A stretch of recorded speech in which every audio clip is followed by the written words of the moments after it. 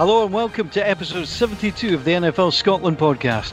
A washout shutout, and there's an emergency to declare if you're a Bear. My name is Paul Mitchell. As two teams keep their unbeaten run, one streak has come to an end, as after 71 consecutive podcast appearances, Cameron has fallen foul of the lurgy and cannot be part of this one. So how do we replace Cameron? Well, we do so by inviting not one but two of our NFL Scotland podcast regulars. We'll welcome Ian Stephen and Charles Patterson to look back at the Week 7 highlights. We'll then look ahead to Week 8 and give an update on our Pick 6 selection. As ever, we'll end up with some news, including exclusive details about some live events coming up next month. Stay tuned.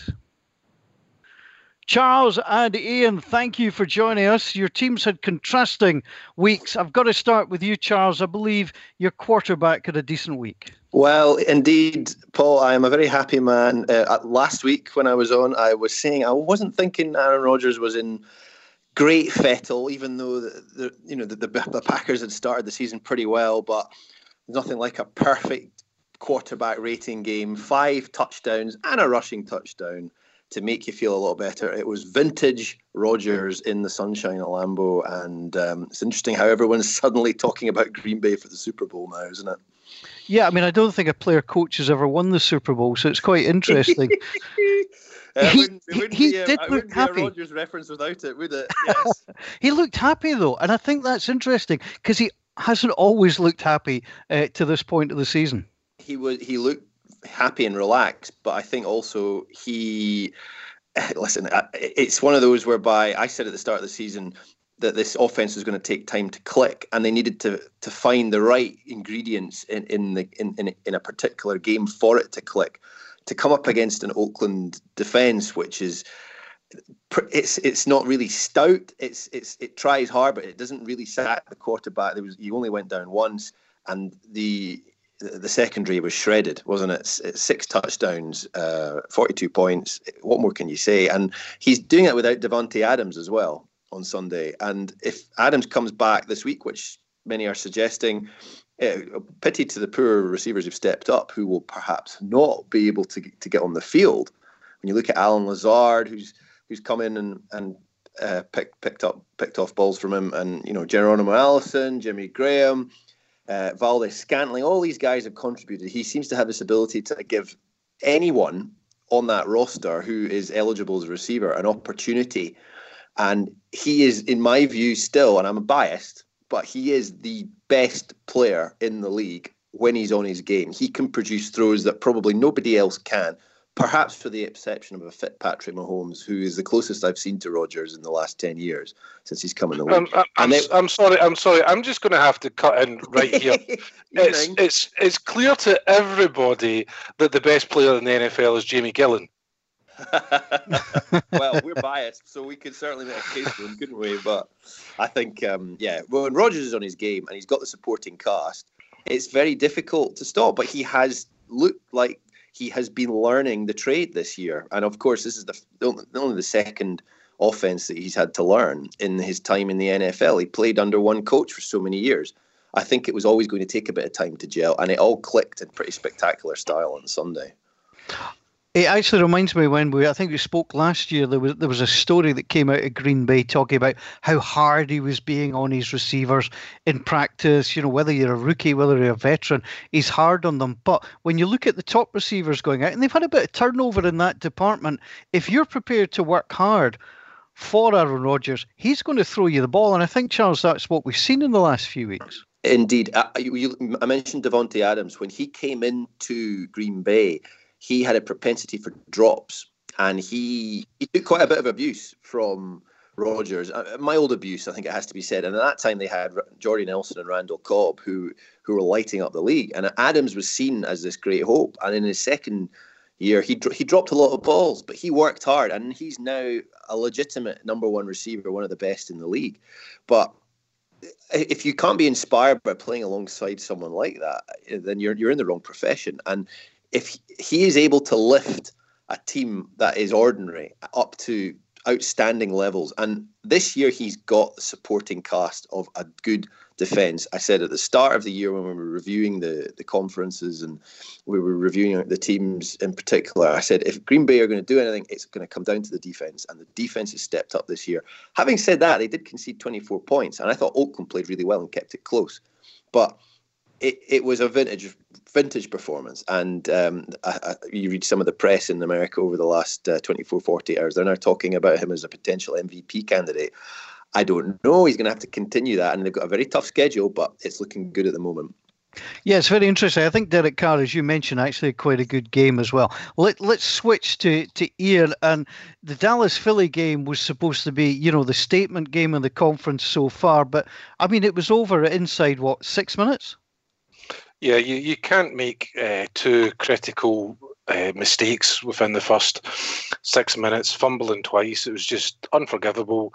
Dallas scored 14 points off those two turnovers, and it was game over from there. Even when the Eagles were trying to come back, there was a pass late on in the game from Carson Wentz to Nelson Agholor, and it looked like he just didn't even lay out for the pass. There's lots of rumours going around in the locker room that there's disquiet. There's a receiver who's allegedly been feeding snippets to the media about how unhappy he is. And I think it was either Zach Ertz or Lane Johnson said the players need to step up. We need to do things like get on somebody's case if they're late for a meeting or for practice. But if you go to somewhere like New England, is anybody ever late for meeting or practice? So it's kind of very worrying undertones that are coming out of the Eagles.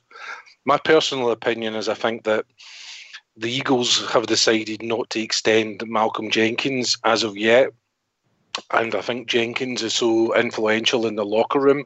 I don't think that he's doing anything negative, but I think the fact that he's probably unhappy in a contract situation, I think that's maybe fed in a lot to some of the players, especially on defence.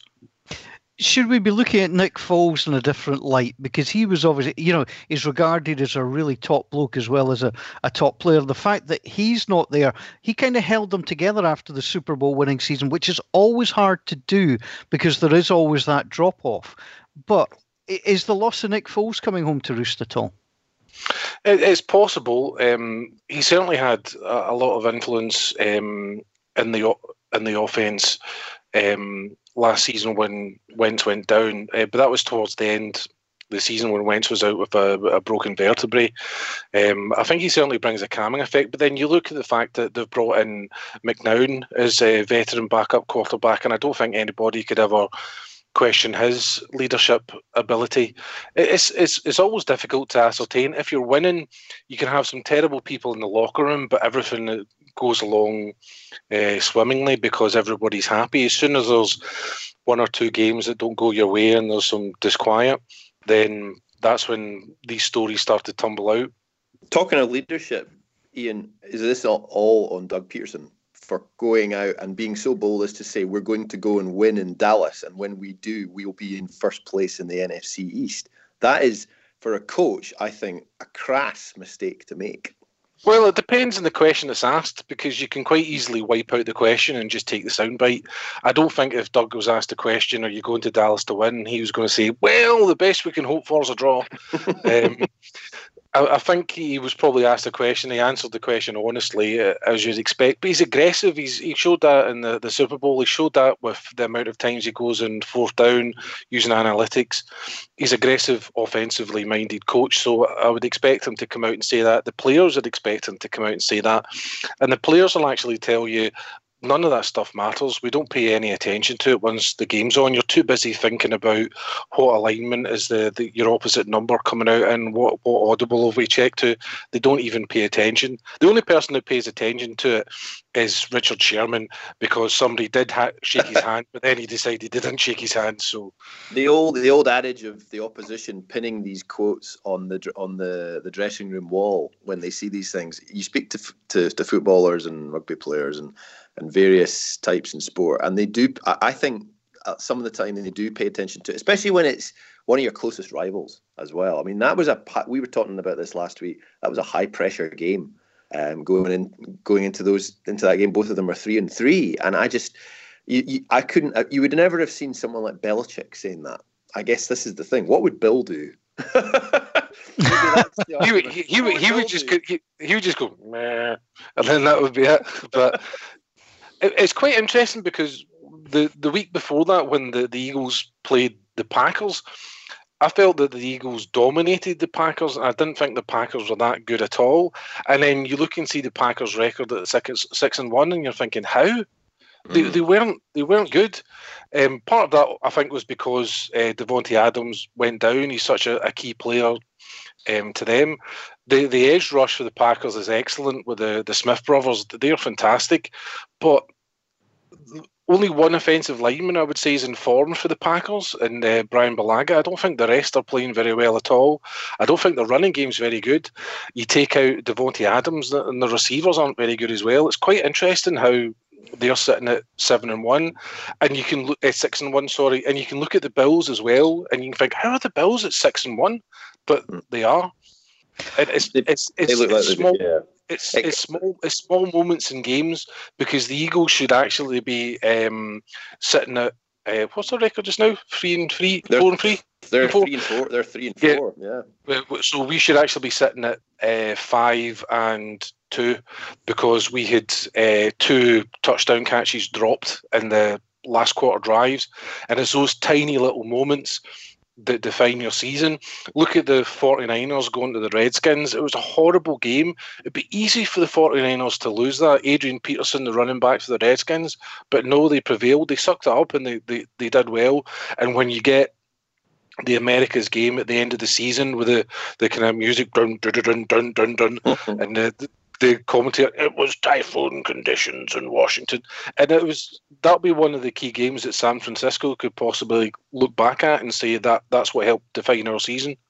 When you look at the NFC, just to touch on the NFC, you mentioned that there's a couple of teams in there. The Eagles are only a game out of first place in their division and a game out of a home playoff game. So I don't think it's time to panic yet, but it's time to panic. It's still competitive. If you have to go to Seattle or New Orleans in the playoffs, you're not getting out of there with a win. No. So that's why I think teams who think they are championship contenders should panic and try and get that first or second seed, because it's so hard to go to those cities with 2 outstanding quarterbacks and try and beat them. And to be honest, if it's Green Bay in the cold as well, you can put Green Bay into that category as well. I wouldn't want to go to Green Bay and play in the cold if I was a dome team like the Saints. No. Yeah, we'll pick up on a couple of those points in a minute. I mean, you mentioned Bill Belichick. I don't know if you know, guys, but in New England, the Bible actually has 67 books rather than 66, because the Gospel, according to Bill, is certainly part of them. Just having a look, let's talk about that Washington-San Francisco game, because I think you're right, Ian. That was a trip game, given the fact they're coming, coast to coast, which they don't particularly travel particularly well. A couple of amazing things. It was the shortest game in 10 years. It was 2 hours, 36 minutes, which was the same as the Patriots-Jags, which was 10 years ago, but that had 42 points in it. This certainly did not. And interesting that Kyle Shanahan was asked what was the best thing about when he coached in Washington. He said, my dad was here. And that was the only thing he said. Fair to say he's not a fan. And I loved the fact that he gave the game ball to his dad, the former coach of the Redskins. But classiest dive of the week has to go to Nick Bosa. Magnificent. It was wonderful, wasn't it? Jurgen Klinsmann-esque. It was just, I mean, that's how to embrace the wet there, but that was horrible. I just, you know what I mean, I think of weird things. I felt sorry for any Washington or San Francisco fan from the UK who'd saved up and thought, that's the game I'm going to go to, and you go to that game and it's absolutely chucking it down and all you see is run. So I felt a little bit sorry for them. Let's touch on a couple of other things that I think were quite big plays, and then we can talk about the results around them. We've got to go to Marcus Peters and his pick 6 on his debut for Baltimore. I mean, he was much derided, run out of town. What a better way to answer somebody than a pick 6? Well, I said last week, when we were discussing that game, I said, is Marcus Peters going to improve the Ravens significantly? Difficult to say, really, because he's regressed in Los Angeles with the Rams. Well, I might as well take my foot out of my mouth right now, because actually he's an immediate upgrade on what they had. And I don't think really anyone expected the Ravens to go in and beat Seattle. And they created real problems for Russell Wilson. And that was the first time he's been flustered all season. But Peters was a top 5 cornerback 3 or 4 years ago at Kansas City. And he maybe just a change of scene, a fresh start. It's what you look at New England. They bring in players who've faltered all over the place, and they're revitalized. Maybe that's what he needed. We're all fans of conventional football. For an analogy, your team, Paul, Hart Midlothian, John Robertson, the greatest striker possibly in your club's history. He got transferred to Newcastle United. Imagine he got transferred to Newcastle United and played at left back, and everyone would go, "Oh, that Robertson's not very good. He's not the same at Hearts." That was the same with Marcus Peters. Marcus Peters was a very, very aggressive cornerback. He played a lot like Asante Samuel. He'd watch the quarterback's eyes and he would gamble. But under Wade Phillips' defense in Los Angeles, it's not the same, and that's why it looked like he'd regressed, because he can get beaten because he's so aggressive. But he's got the most interceptions in the NFL in the last 5 years by a mile, because he's so good with that part of his game. I like the pickup by Baltimore, and I thought that was a real big statement win for Baltimore in Seattle. Talking of, potential statement wins, I have to say the Colts impressed the living daylights out of me. And we have to apologise to all the Colts fans listening, because none of us picked the Colts at home over the Texans. We all bought the Kool-Aid that came with the Texans. But how about, who had heard of Zach Pascal? 106 yards, 6 catches, 2 touchdowns. I mean, that's tremendous football. I just thought Brissett as well looked as calm could be in that game. There has to be a lot of credit given to Frank Reich and for what he's done there with Indianapolis, because of what happened in pre-season with Luck retiring. That could have absolutely destroyed the entire franchise. To lose your outstanding player, but to have united that locker room and to have just kept things on a level playing field. And they were fortunate they had Brissett, of course, in the building, but this is his opportunity and he's taking it. And I think it's proved. I think the Texans, we probably all three of us would agree, the Texans have got more talent, but the Colts are playing perhaps as a more consistent team. And Ian, what about Darius Leonard? I thought he was outstanding at linebacker. I mean, he hit anything that moved and quite a few things that didn't as well. He's just so talented, and he tweeted earlier this week about a draft projection for him, with somebody saying that he wasn't very good, and the Colts had reached by taking him in the second round. And I thought it was quite funny with him retweeting that back out again. He's such a good player. But 4 touchdown passes from Jacoby Brissett. Coach, can you remember who he was mentored by coming out of high school? No. Pass. Bill Parcells. Yeah, that man knows a thing or two about quarterbacks, that's for sure. Can I come on to quarterbacks? Because I want to touch on, we've already touched on the fact that the Green Bay Packers had a great win. The Bears got their quarterback back, and it didn't make any difference. I thought the Saints did a terrific job in Soldier Field, despite the 102-yard brilliant touchdown, Cordell Patterson. That's just amazing stuff. If you look at the score doesn't tell the story. I think it tells you the same as the Saints when they went to win in Seattle with some late points in garbage time.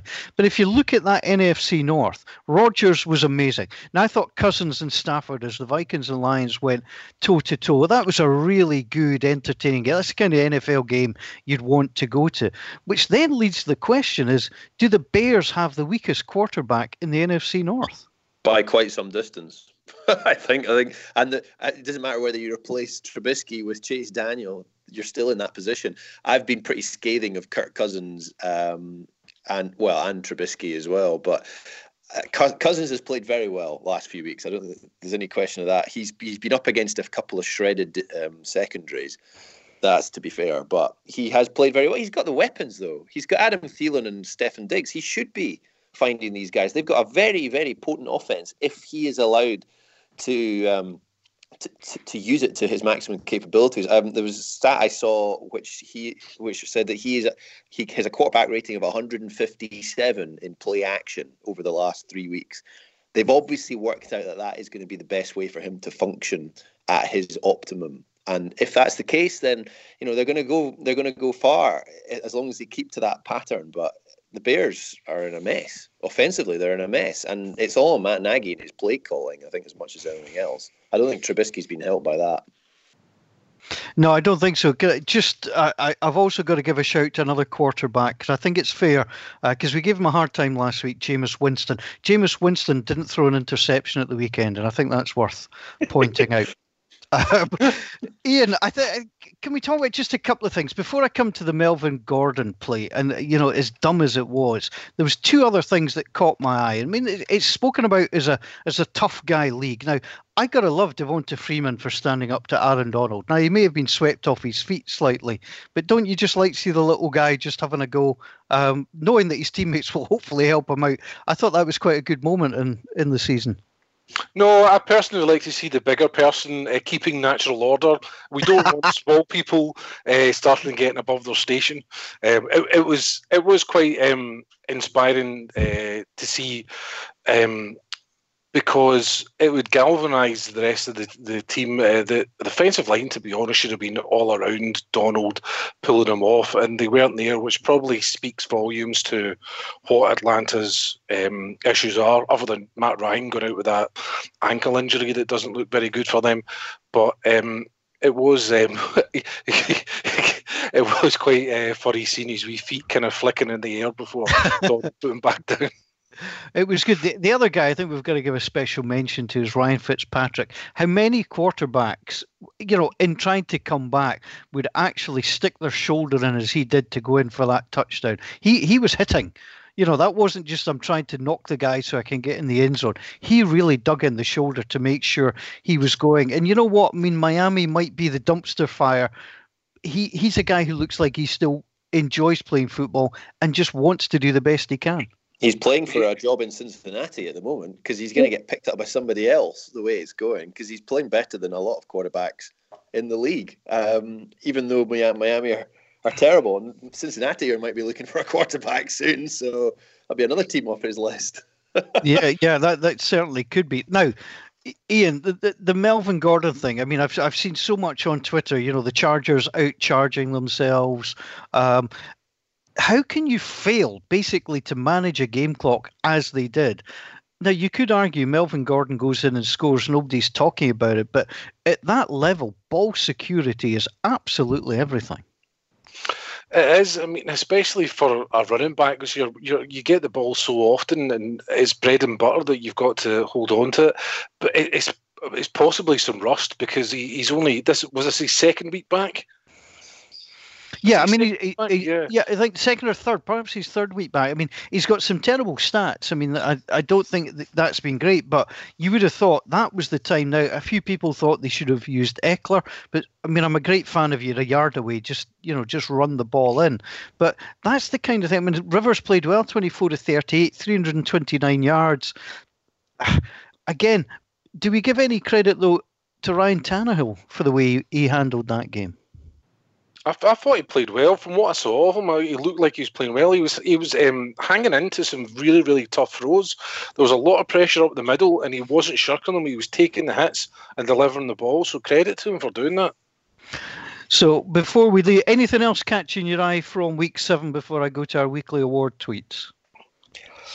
Oh, well, I think we've touched on Kirk Cousins and the Vikings, and that was a great game. I have to say, I want to shout out to the Cardinals. I think to go to New York and get their third win in a row, I think that's pretty impressive. And Kyler Murray and Chase Edmonds. Who had heard of Chase Edmonds before the start of the season? For 3 rushing touchdowns in for David Johnson.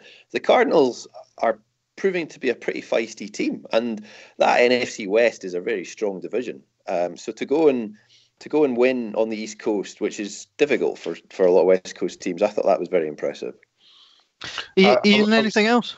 Yeah, I was impressed yet again by Lamar Jackson. I thought he was excellent. I love seeing running quarterbacks like him. The Ravens do look very, very good.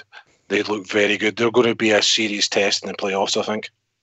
Can I just give you a couple of quotes? Because, I mean, you'll be the same as me. You'll follow various people on Twitter and things like that. So a couple of things that caught my eye from Twitter this week was Ryan Ramczyk of the New Orleans Saints, when he went home emptying his pockets, went this: keys, wallet, gum, phone, Khalil Mack, which I thought was quite nice. And, what was Charles saying about bulletin boards, and he's convinced that players read that sort of stuff? That might come back to bite at some point, I think. It may well do. This is the other one that caught my eye, which I did love, which was a warning to fans of any team when you're in Georgia. Please do not get caught speeding in Atlanta. The fine is horrible. I just got caught speeding and they gave me 2 Falcons tickets, which I thought was pretty good. Ooh. Listen, on that note, Paul, yep. I saw this week that people are selling Bengals tickets in London for 30 quid on StubHub. They're losing money just trying to get rid of their tickets. Interesting, and that's exactly where I was about to go, because I've got a story that's coming out of Cincinnati, which reads this: a diehard Bengals fan is making a statement, camping out until the team is victorious. The business owner will live in a tent above his restaurant until they win. And then there's the killer line, which comes possibly until late December, which I think is a brilliant piece of writing. Let me go through the weekly award tweets before you can give your thoughts as well. So we go for Belter, Bowfin and Ballbag, the NFL Scotland Awards. If you've not been with us before, if you're just joining us on the podcast for the first time, always check out Twitter because you can nominate for these awards. So Lee Martin came down from his wandering star and said, surely only one choice for Belter. That's Aaron Rodgers. Ross Downey was in touch. Belter, Aaron Rodgers, Bowfin, the LA Chargers on their last gap attempt to win and not using Eckler, and Ballbag, Melvin Gordon, see above, which I liked. Chris Breen got in touch. Belter is Aaron Rodgers, Bowfin, the Philadelphia Eagles, and Ballbag, as much as I like the guy being a Clemson fan, it has to be Christian Wilkins. Stuart Taylor has the same Ballbag. Christian Wilkins ejected for a punch after only 2 plays in the Dolphins-Bills game. I'm not sure what can get you annoyed after just 2 plays. Anyway, Belter, Marvin Jones Jr., Bowfin the Falcon, says Matthew Inkster. Ballbag, Anthony Lynn running Gordon again to be as Chargers as possible. Couple of others, Long Carahan, Belter, Aaron Rodgers, Bowfin the Eagles, failing to follow up on Doug Peterson's guarantee, which we talked about. Ballbag, Devontae Freeman, mixing it up with Aaron Donald is never a good idea, especially when your team has lost a running back early and you're meant to carry the load. Angus Knox agrees with that. The Ballbag, Devontae Freeman, you have to be a Ballbag to try and fight Aaron Donald. Bowfin, Melvin Gordon failed on 2 attempts to get in from 1 yard. Belter, Aaron Rodgers for the list that we talked about. Belter individuals, Rodgers, Brissett, standout wins for the Vikings, Ravens and the Saints, says Paulie. Bowfin, Andy Dalton, it's hard not to feel Andy Dalton deserved a mention there. And Ballbag, I'm with Paulie on this one, Christian Wilkins. And guys, just before you come out and give us who you think, the Belter, Kirk Cousins, since being publicly called out by his wide receivers, he's been on fire. Bowfin, the Eagles, Doug Peterson talks a good game, wish he'd coached one. And Ballbag, Christian Wilkins, as it got so bad in Miami that players are that desperate to get off the field. Ian, I'll start with you. I'm presuming Aaron Rodgers is the Belter. First of all, I would like the names and Twitter handles of all the people who have besmirched the Philadelphia Eagles. They're being FedExed at the moment. Thank you.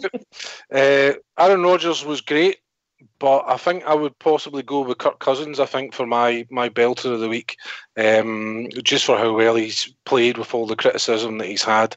I think you would expect it from Rodgers, but I think Cousins was impressive. Okay, and in terms of being Bowfin? Who would I go for that? I'm presuming you're not picking your Eagles or your coach. I would. Go on. Well, I'm going to have to. I'm going to have to pick Sam Darnold. I think anybody who says they're seeing ghosts out in the field, A, you should be in concussion protocol, but B, I mean, that's just terrible for a NFL quarterback. Yeah, if you build it, they will come with Bull Durham in baseball. He shouldn't be getting brought into that kind of thing. And our Antonio Brown Ball Bag Award? I think that definitely goes to Christian Wilkins. I was watching that live, and what are you doing? He's wearing a helmet. Don't punch him in the face. Charles, Aaron Rodgers, Green Bay, obviously getting your award. Yeah, well, it would be wrong not to. I have to a special shout out for Aaron Jones, who I slaughtered when we spoke a week ago, because I don't think he's quite top echelon, but I thought his catch off that first touchdown was quite superb. I think you have to give a nod to Jacoby Brissett as well. I thought he was terrific.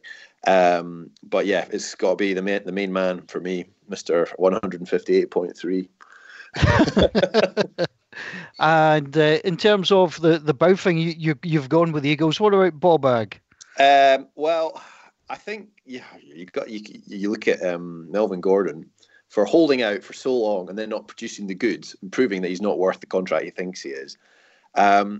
Also, Denver, honestly, I mean, not only have they failed to do anything this season, but they've also injured the most exciting player in the league, which I think is dreadful. And this but Jamie Gillen's injured. No. And just so nobody's worried, Joe Flacco's not injured.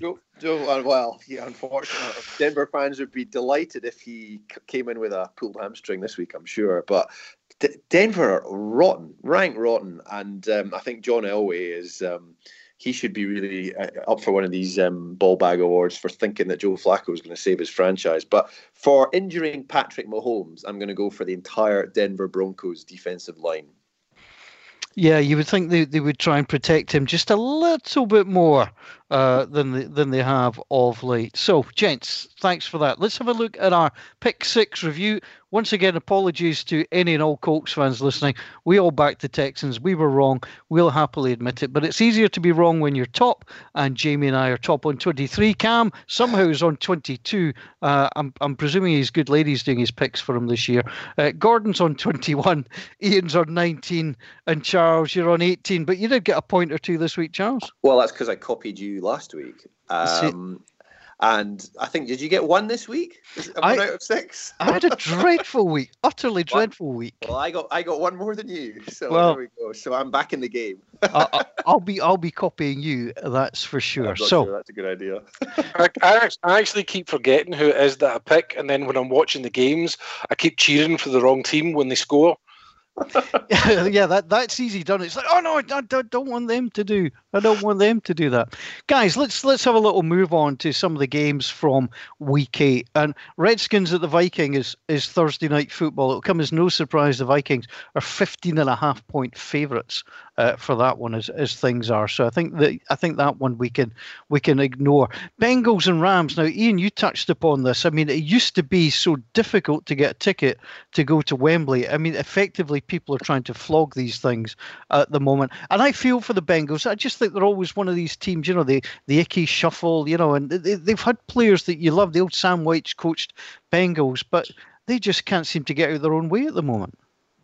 No, they had that kind of run of 3-4 years when they were always getting into the playoffs, and it's just all tumbled down the hill for them. Their offensive line's terrible. That's effectively the reason for their slump, because their defensive line's still quite good. They're still reasonable in defense, and you would hope that they can put up enough of a fight so that the Rams game's a good one. You hate to see the game being promoted in the UK and it's an absolute landslide. It doesn't look good at all. But you can't see anything other than the Rams, unless there's incredibly adverse weather. You can't really see past the Rams giving them a bit of a thrashing. Yeah, that's unfortunate. This is one of the slates of games, Charles, that perhaps slightly a little bit more uninspiring. I mean, the Giants going to the Lions. The Lions, I think, have underperformed in the last week or so, you know, because they've not finished games off. So I think they should be able to take care of the Giants. The Chargers, Bears, I mean, that's two teams really needing a game here. Yeah, both of those games, actually, because the Giants are only, if they get a couple of wins. They're only a couple of, they're not that far behind Dallas. So the Giants-Lions game, I think the season is running for both of those on that game. And I would say for the Chargers-Bears, although you worry whether the Chargers have already chucked it away, Chicago are at 500. They could still get back up, into contention in the NFC. But their quarterback play is so poor. If they don't find an offense, you can't rely on a great defense carrying you the whole way. You have to be able to produce something. And the major problem is that they're not running the ball. And I think that Matt Nagy has admitted that. Phillip Rivers, if he gets time, if he gets protected, you can see them winning that San Diego. But again, both teams they've got to produce a performance and win the game if they want to keep their season alive, you think? Yeah. Now, Charles, I'll come to you for this specifically because I want to talk about something. Atlanta Falcons, it's the Seahawks at the Falcons. Now, next week is the Falcons bye week. But is this the bye week for Dan Quinn? Well, when you look at the vibes coming out of Atlanta, and I know we're going to touch on the fact that they just traded away Sanu a little later, that team appears to be imploding all over the place. But Arthur Blank has been asked on repeated occasions over the last 3 or 4 weeks, is Dan Quinn's job safe? And he said, yep, business as usual, it's business as usual. What Atlanta have done with this statement of trading away one of their best receivers is they've essentially said that the season's over. Now, if the season is over, but don't forget, Dan Quinn took them to a Super Bowl. Yes, they're looking at this thinking, right, this is time for a rebuild. Now, at what point do you say, right, this is getting too embarrassing? People were tipping Atlanta to get to the playoffs, maybe even get to the championship game of the Super Bowl this year with the offensive weapons that they've got, and Matt Ryan, leading the whole thing with Julio Jones. But it's the defense which has caused them all the problems. And Russell Wilson's going to have a field day because that defense has just not shown up.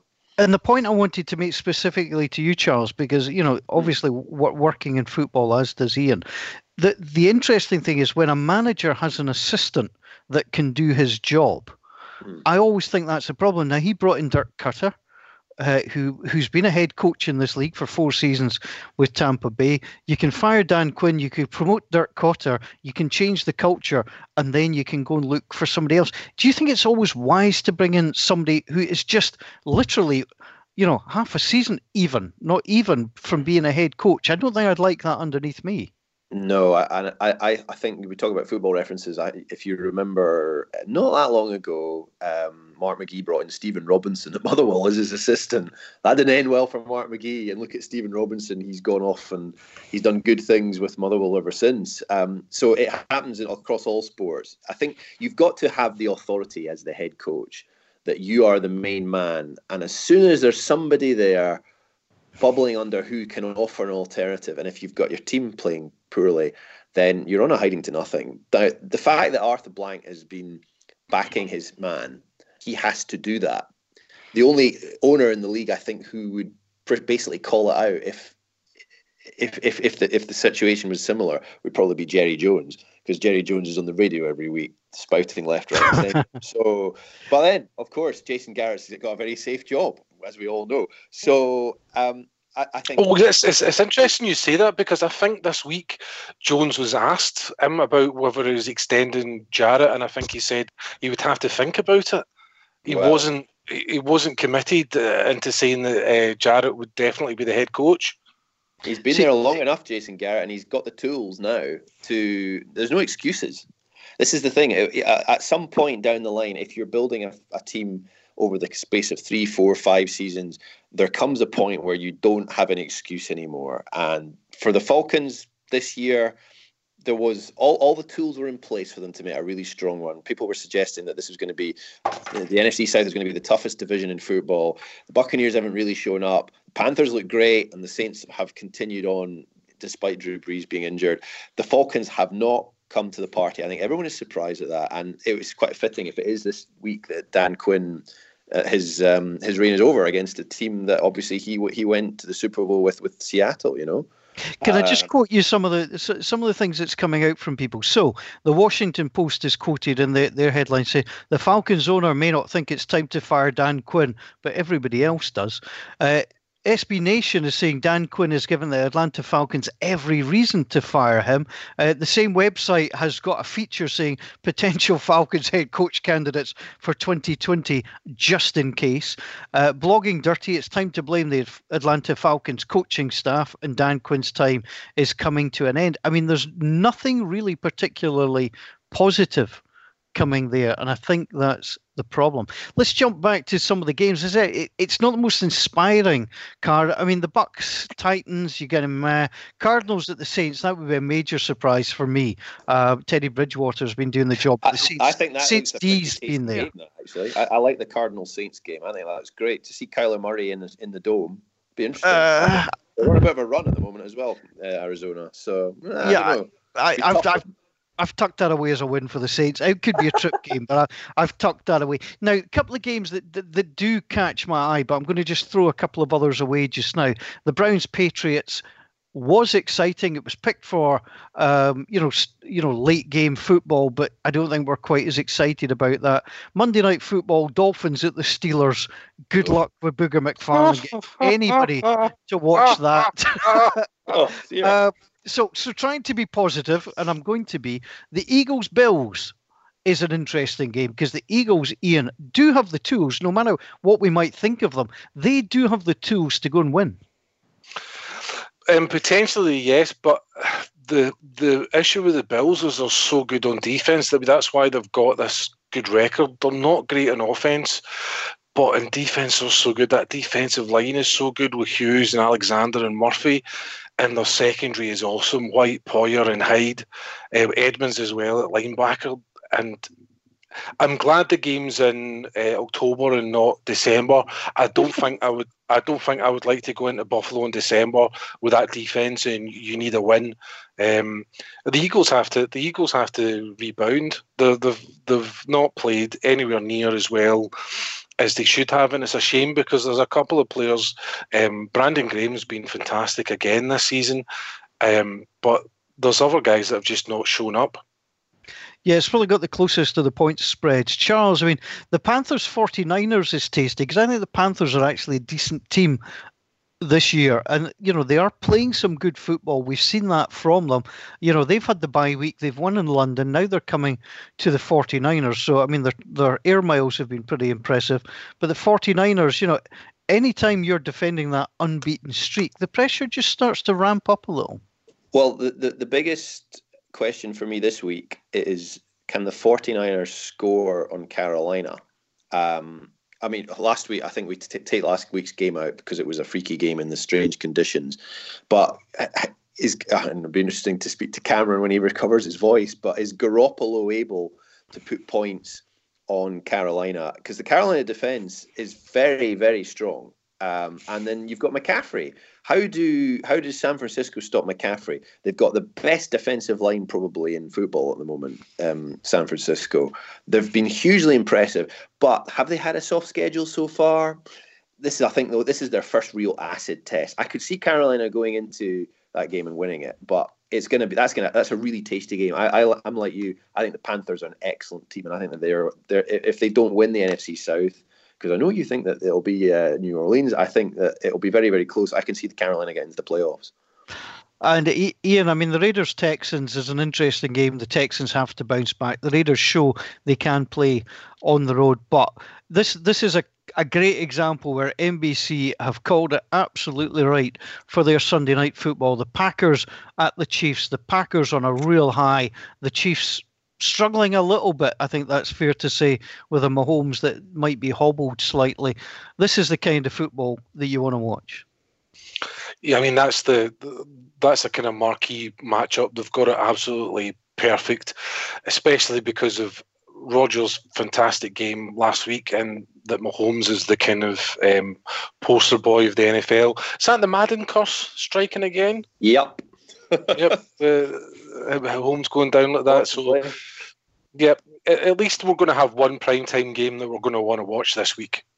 Well, it's the number 3 offense in the league against one of the this pass rushing tandem that Green Bay have got, and how does Matt Moore deal with the Smith brothers? That's the big one for me today on Sunday night. If the Smiths get to him, Andy Reid's going to have to be very, very clever and concoct something to try and keep the Packers defense off balance.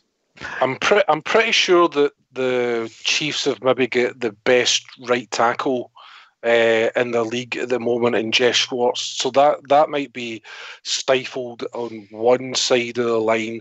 But it'd be interesting to see what the Packers then do. Do they start to bring more pressure with the blitz to counteract that? If Mahomes can't move as much as he did? Well, Mahomes is out. He's going to be out. I don't think there's any question he will not play. So if it's Matt Moore, then do they run the ball more? Because Green Bay have been a little bit vulnerable against the run.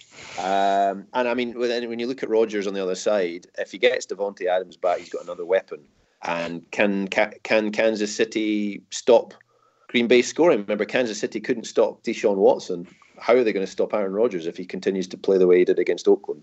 Yeah, it's going to be very interesting there. Guys, I'm going to run you through the pick six. So very quickly, I want you to make your pick between them. Just before I do that, I'm looking for a new job, a new opportunity, and I think I will make myself available to ESPN as their Monday Night Football scheduler for next season, because quite frankly, I couldn't do a worse job than the person who's picked them this year. They are utterly awful Dolphins at Steelers coming up. Even if the Steelers have been playing well, I've no idea why they think that that's a good matchup.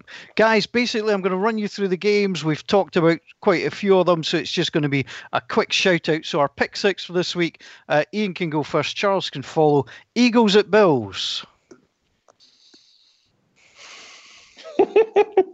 Sometime this week, Ian. I'll go with the Eagles. And Charles? Bills.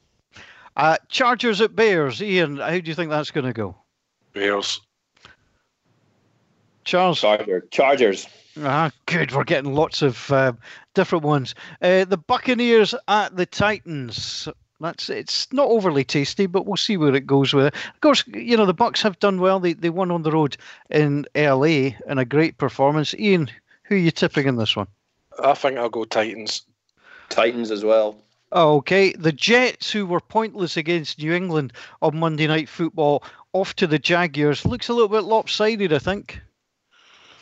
I'm going to go Jets for this one. Well, I thought it looked lopsided, but what do I know? Charles? I'm going Jaguars. I think that's a shoo-in. We chatted about the Panthers 49ers. Do the Panthers have it to win on the road, Ian? Nope. Niners. And Charles? I'm going with the Panthers. We just talked about the game. The Packers at the probably Mahomesless Chiefs. Who are you picking, Charles? You're not going to surprise me, are you? No, stick a massive big swedge of cheese on that one. And Ian? Yeah, I think it'll be the Packers in that one as well. Thanks, guys. We're looking forward to that. Now, we don't have too much long left on the podcast, so we've got a couple of things we still want to follow. Let's talk about, we touched a little bit on the trade of Mohamed Sanu going from Atlanta to New England. One wag from Louisiana has already tweeted, I think Mo Sanu will need more time to get used to the New England culture. For example, having fans inside the stadium at the end of a game might be a novelty. Was that Jamie Vardy's wife? Was that the one? It must have been, although, I mean, I'll fall out with her at some point. Does the trade surprise you in any way? Not at all, really, because that's the kind of thing that New England do, isn't it? That's just the way that they go. They're the best team in the league, and yet they're still looking to get better. And they have been looking for a receiver. And obviously the Antonio Brown experiment failed miserably. So it doesn't surprise me. I think Mohamed Sanu is probably thinks he's won a watch, doesn't he? Yeah, I mean, you can't blame him. He thinks he's going there. He thinks he's getting a nice big shiny ring. Yep. But Paul, yes. Even more interesting than the Mohamed Sanu trade, Emmanuel Sanders has been traded to the 49ers. Breaking news. Yes, indeed. That is breaking news. I've just seen that. And for third and fourth round picks in 2020, and the 49ers are taking a fifth round pick in return.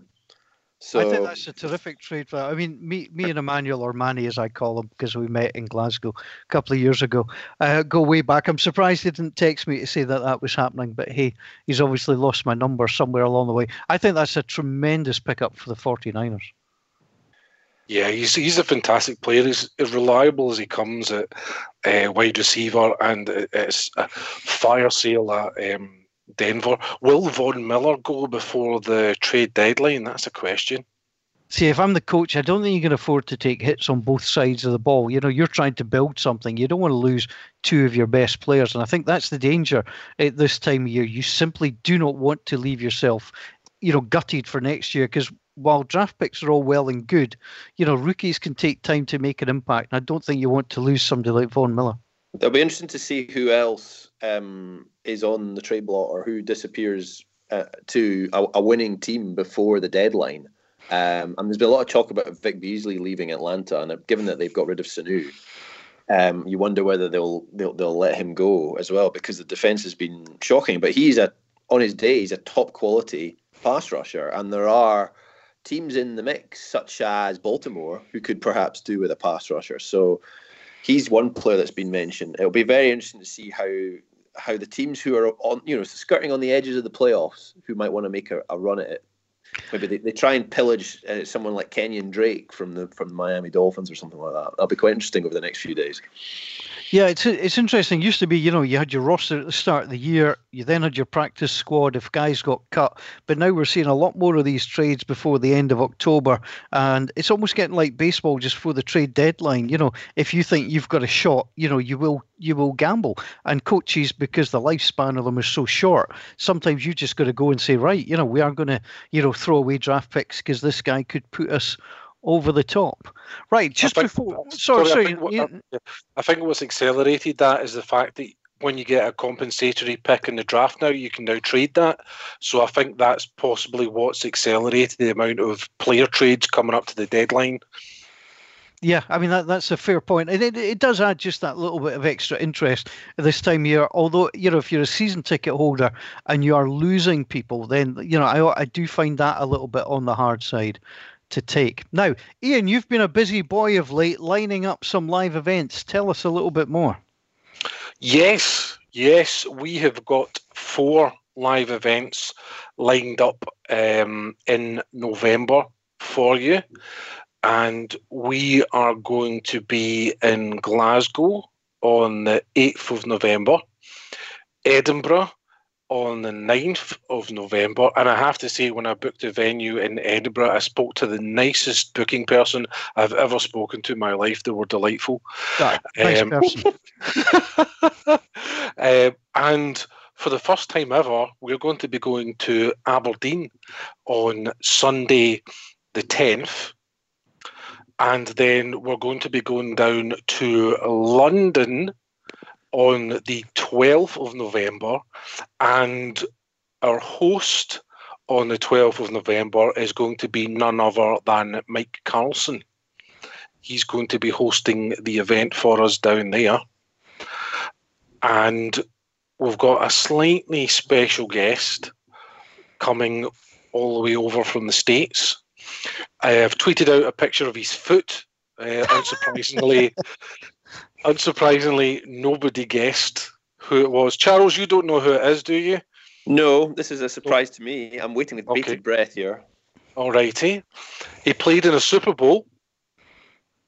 He played 13 years in the NFL.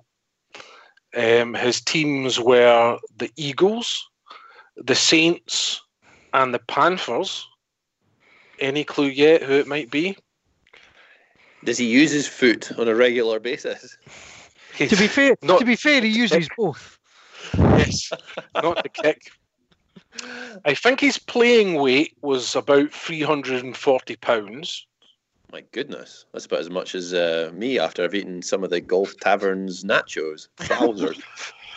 It is the defensive tackle who regularly featured on the mic'd up clips on NFL Network. It is Hollis Thomas. Hollis Thomas is going to be coming over, and he will be at every single one of those live events. And we're going to do things slightly differently from when the NFL brings players over and has their live events. Hollis is going to be fully interactive. So when you turn up at the event, you'll be able to shake hands with Hollis. You'll be able to blow a raspberry at him if you want, but I wouldn't advise it. He's still a big man and most of it is muscle. You can have a selfie with Hollis if you want. That's absolutely fine. There's no problems with that at all. You can't do that with the NFL event because they're such big name players that you would never get people out of the theatre if they're all trying to get selfies with Kurt Warner and Michael Irvin. And we're also going to be running VIP packages as well, where you'll either get the chance to have dinner with Hollis and you'll be signing autographs at the dinner, or you'll have the chance to watch a game with Hollis, hopefully on the Sunday when the NFL games are on.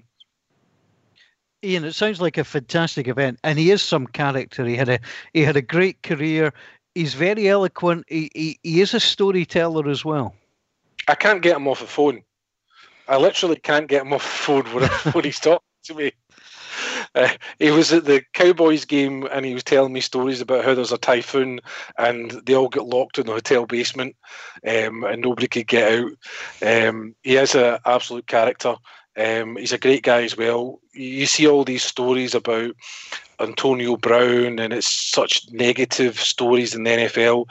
He's an absolute adorable big teddy bear. He's fantastic. Ian, we know you'll be getting tickering details out. We'll obviously retweet them on the NFL Scotland Twitter site and it'll be going across social media. If you're a follower of the podcast, make sure you look out for these and please retweet. This is a fantastic chance to meet a guy who's played in the Super Bowl, who's played in so many great places, so many great stories, and we'll hope that you'll be able to come along to these events. Well, that concludes everything for episode 72. Keep your feedback coming and make sure you follow us on Twitter at Scotland NFL and on Facebook. That's www.facebook.com/ScotlandNFL. Please keep sharing the podcast with all your NFL friends. Give us a review on iTunes if you can, would be great. And keep interacting on Twitter and Facebook. Keep an eye out for more details about the live events with Hollis Thomas. They will be fantastic. If there's a demand for things like this, we'll keep making them happen. My thanks to Ian Stephen, to Charles Patterson for joining us, and he's been in the background recording it all, to Cameron Hobbs as well, who breaks his 71 consecutive podcast streak. Remember to make your selections in our McBookies Pick'em competition. Enjoy the football coming up in Week 8. We'll be back next week to pick apart all the highlights. But until then, bye for now.